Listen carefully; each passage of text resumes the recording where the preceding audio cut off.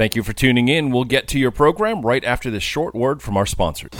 When I first went into business, I found out in a hurry that it was lonely at the top. If you're a CEO or business owner and you're feeling lonely at the top, then I'd like to invite you to join us at our Action Coach membership community.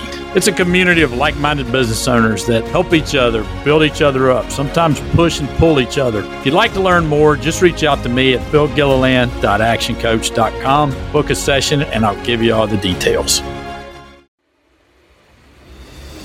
Welcome to this week's episode of Epic Entrepreneurs, powered by Action Coach Growth Partners. I'm Bill Gilliland, and I'm here to help you make more money, build better teams, and find the time to do the things you went into business for in the first place.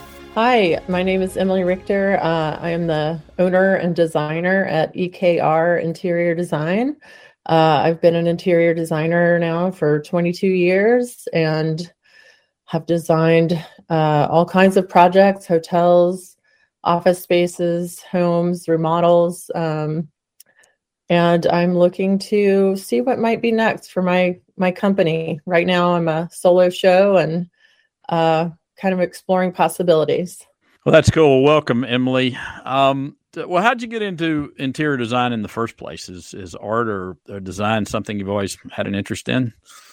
Yeah, it really is. From a very young age, I've always been interested in architecture. You know, Legos were one of my favorite things growing up. And yeah, we all like Legos, right? Yeah.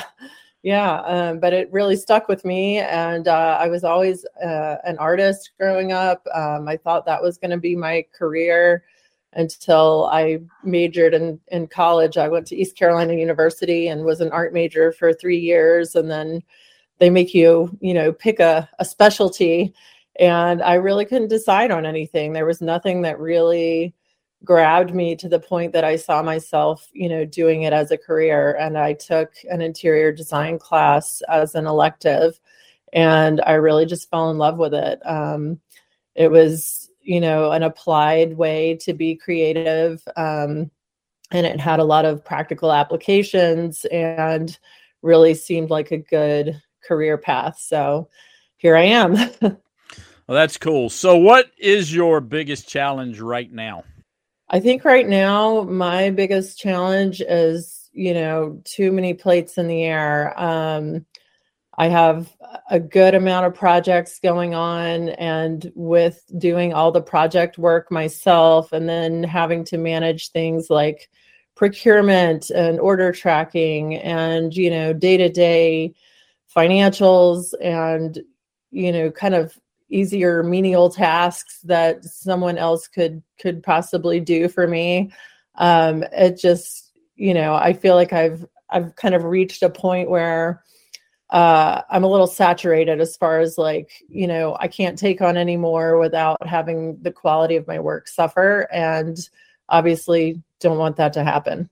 So how much of your time, let's dig into this a little bit. So how much of your time are you actually doing what I would call design type work, the stuff that you actually, or is that what you like to do? Do you like to do the design, or do you like to do the people contacts, or both of those?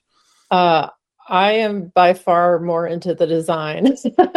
Right. I love my clients and I love meeting with them and things like that. But fortunately, I don't really have to spend a huge amount of face time with clients. I kind of go out incrementally and we have meetings and design presentations, and then I'm able to take away a lot of information during our initial meetings as well, and focus on project work. So design is really the bulk of what I do.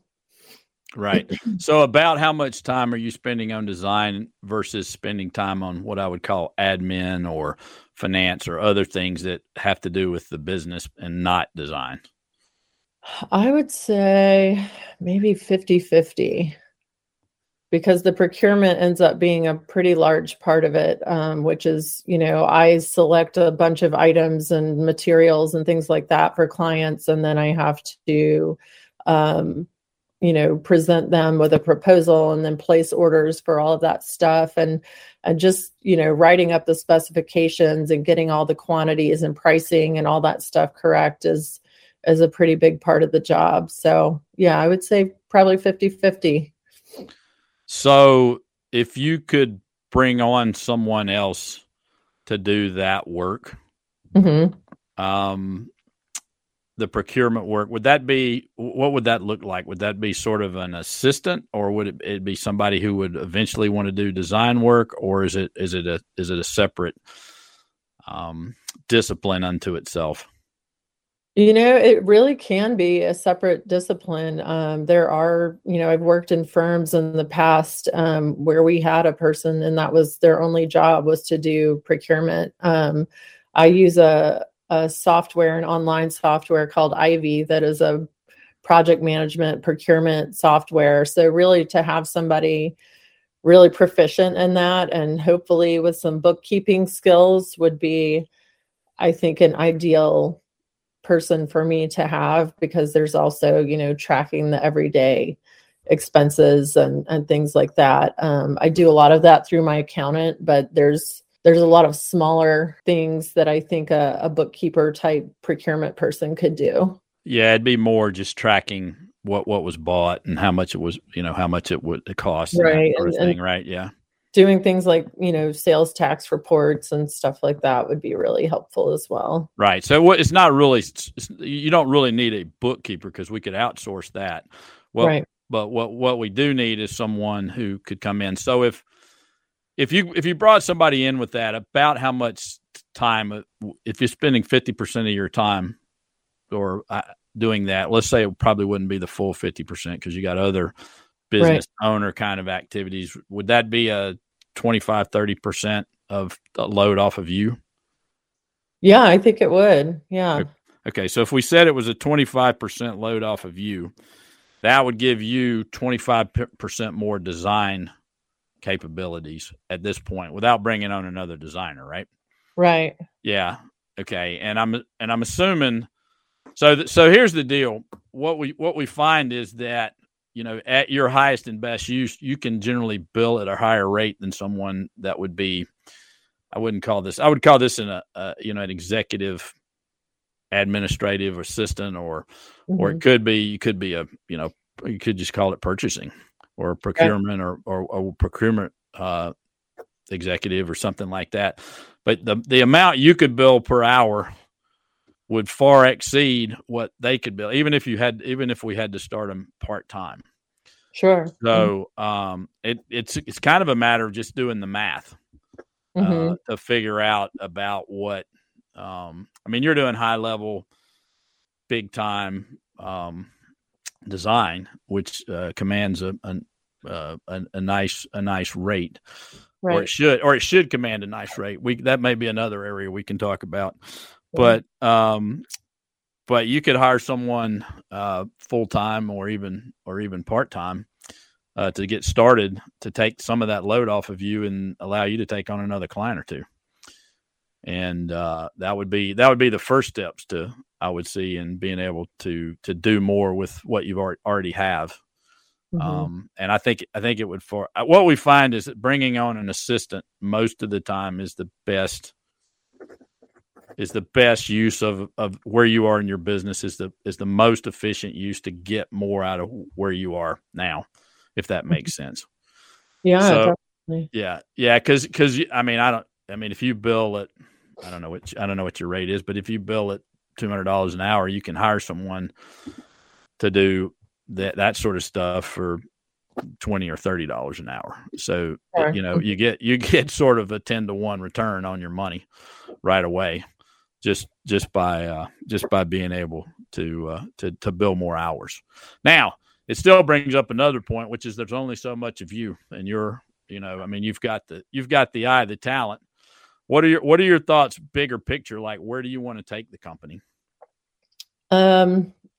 That's a really good question. I think one of the things that I've really loved about working for myself has just been the freedom. I love to travel. I love to, enjoy the gorgeous outside around Asheville and stuff. And it's really nice to have that flexibility and not really have to answer to anyone. And so far I've had a really good balance.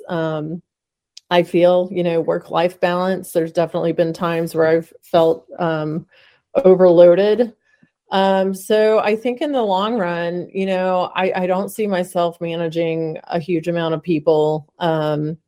I really want to keep it simple. I think that's kind of my life goal and, business. I do have other aspirations. I have an Airbnb and I'm looking at doing another one. So there's kind of other things that I'm kind of trying to create some other like passive income as well to kind of maintain that balance. And, I think that having an assistant would really be helpful. It would be amazing if that person could be virtual, because right now I'm based out of my home, and that's kind of been my other business mantra, is really keeping overhead extremely low so that I can, focus on my work and not focus on having to pay for a whole lot of things. Well, no, I think it's awesome. And you've opened up a lot of avenues we could go down there with the, so what I'm hearing is that you really want to keep it boutique. Right. That you're you and your art or really what people are buying. They're buying your expertise and your eye and your ability to design. So, when we look at business, there's sort of three things that have to be taken care of in a business like yours. You've got to have the design or the artist. That's part of the deal. But we also need what I would call the entrepreneur, or the person who sort of the idea person. And that could be you as well. But, at some point. And then there's usually what I call a production person, like someone who's got to, get the stuff done. They're usually not necessarily the design person, or not necessarily an entrepreneur or what I call an instigator, but they're a producer. I mean, they just knock it out. And so I think the first step for you is this producer person, or this assistant. Right. So have you thought about like what kind of person that would need to be? That's a really good question. I mean, we have Western Carolina University that's not too far away, and they have an interior design program. But I think when I think of like an ideal person, it would be somebody a little more mature, who's had some experience in procurement of some sort. I think maybe somebody with a bookkeeping background would be good, because it is, handling a lot of financial type stuff, and the numbers and things really need to be accurate. Customer service type experience would be good as well. So, yeah. And I have actually I hired a procurement person a few years ago when I had a really huge project going on and just couldn't handle it all. But she moved on to something else. So yeah, somebody who's got some time on their hands and wants to do something that's interesting and fun, I think it is a good introduction to design, and they would learn a lot about sources and products and things like that. So somebody with an interest in the business would be good as well. Yeah, so I have a process that might be useful for you, and it's a simple one. Essentially, you get out a blank piece of paper and you divide it into 3 columns. Mm-hmm. And the first column is attitudes. The second column is skills. And the third column is what I call other characteristics. So what we found over time is if somebody works out, usually it's because they have a decent attitude. And if they don't work out, usually it's because they have a crummy attitude. Right. People, they may have the skill, but if you can't get along with them and they don't work out, then you have to, unfortunately, we have to part ways. It's not a good fit anymore. Right. So I like to start with the attitudes, and that's, and I tell people so what you do is you get that piece of paper and you just write out everything that, and don't worry about which column it's in. So the skills, you want somebody who probably understand.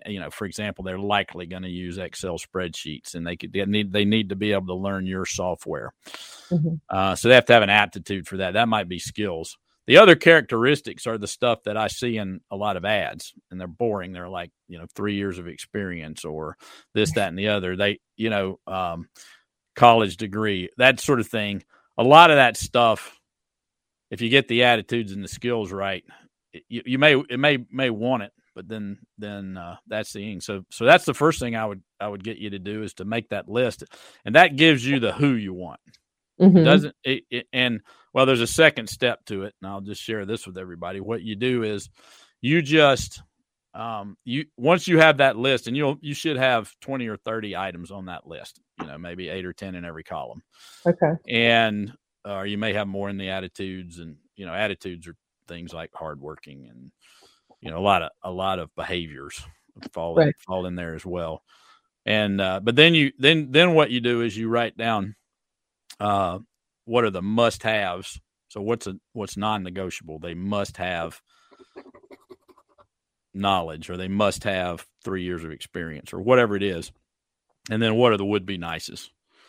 So it would be nice to have someone who had bookkeeping experience, but maybe they're an Excel genius, but they don't really understand bookkeeping. That might be all right, because they may be good with numbers, but they've just never had any accounting.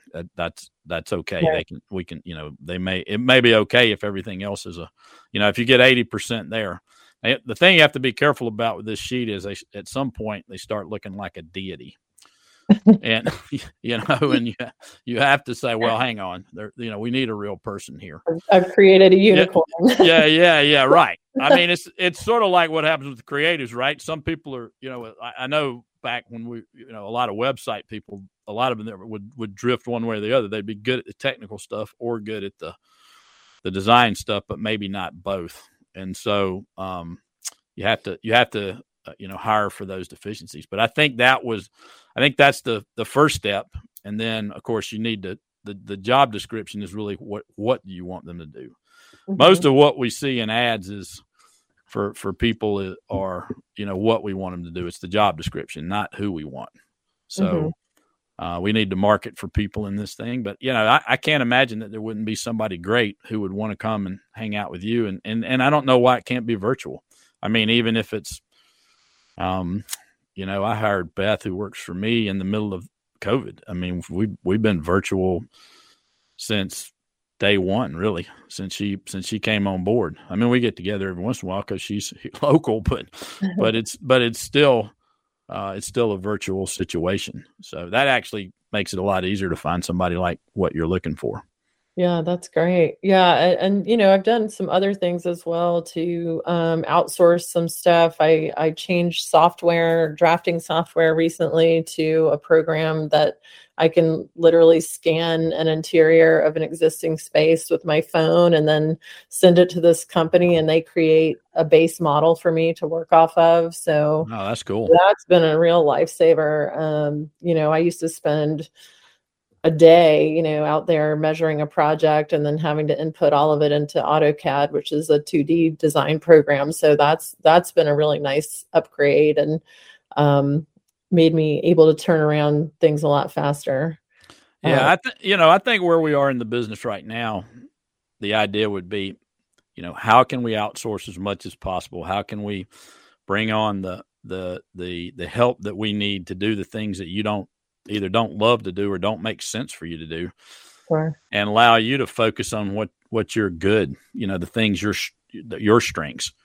And then, that's going to allow you to make more money, which is going to allow you to make another investment and start building the passive income and the wealth that you want. So a lot of people, this is really good because the business should be the vehicle to give you more life, not the other way around. It shouldn't be sucking the life out of you. So right. I'm not hearing that. I'm just hearing you're busy.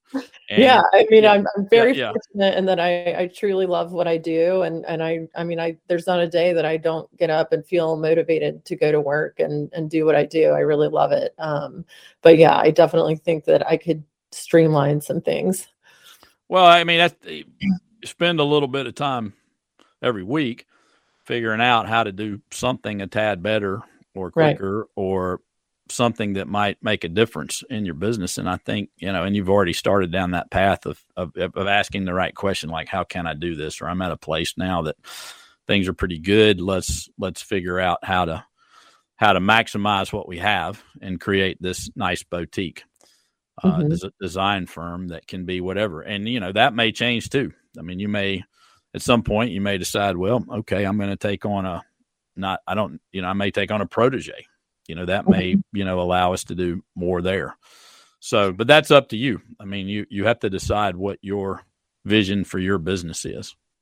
Right, exactly. I mean, there's another component that I've kind of been playing around with, the idea of an art and accessories assistant, because that is another component of the design that I do now myself. But staging for photo shoots, things like that.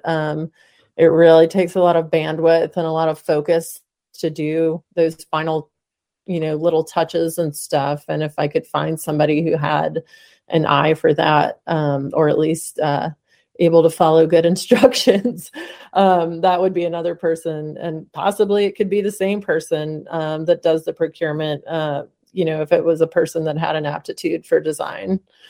Yeah, I would caution against finding that unicorn. I mean, I think I think I would find people. I mean, it's really, I'm not saying there's no one out there that has that, because, I mean, you're kind of doing it now and you're doing it all. Right. But just because you can do it all doesn't mean most people are going to have a strength, and you want to focus in on their strength and let them, even if it's a whole bunch of part-time people, or, the marketing industry is great at this. Okay. So, anyway, so let's just sum it up. So what I want you to do is I want you to get your sheet of paper out and figure out who you want, do your attitude, skills, and characteristics, figure out what you want them to do, which is your job description. And then you'll have a good idea of who we need to attract to come in and help you. And then if you want to hire another person that's part-time, and just begin to outsource this and become more and more profitable. And of course, the more design you do, then the more you're going to be able to charge, and you're going to be able to raise your rates and make more money. So, hey, look, this has been great. Thanks for being on. Does that all make sense? Yeah, sounds great to me. I think I've got my homework. All right. Well, thanks for being on. And until next time, all the best. Thanks for joining us for this week's episode of Epic Entrepreneurs. Here's 4 things you can do. First, you can listen every week on Biz Radio, Mondays at 1. Second, you can subscribe to the podcast. Hey, you get it. The more subscribers we have, the more cool things we can offer you. 3, you can also go out and give us a 5-star rating everywhere. And number 4, if you'd like a free copy of my book, The Coach Approach, 5 Principles to Build an Epic Business, just go to giftfrombill.com. It's your roadmap to building your epic business. That's giftfrombill.com. Until next time, all the best. Thank you for listening. If you liked what you just heard, be sure to subscribe to the podcast, and be sure to visit bizradio.us to find hundreds of other engaging conversations, local events, and more.